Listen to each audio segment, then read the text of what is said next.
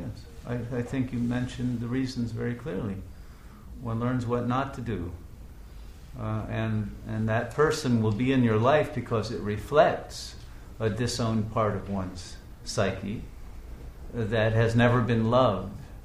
And so if you can be with some very difficult person and love them through that and see that there is a light behind all of that complex difficulty making, crazy making, however bad it turns out to be, then there is a healing of that aspect of oneself. Okay, so in that sense, yes, take everyone as a teacher. But the real lesson comes from seeing not only beneath the illusion in the other, but in oneself, so that there is no more self-hatred, because that's the real issue.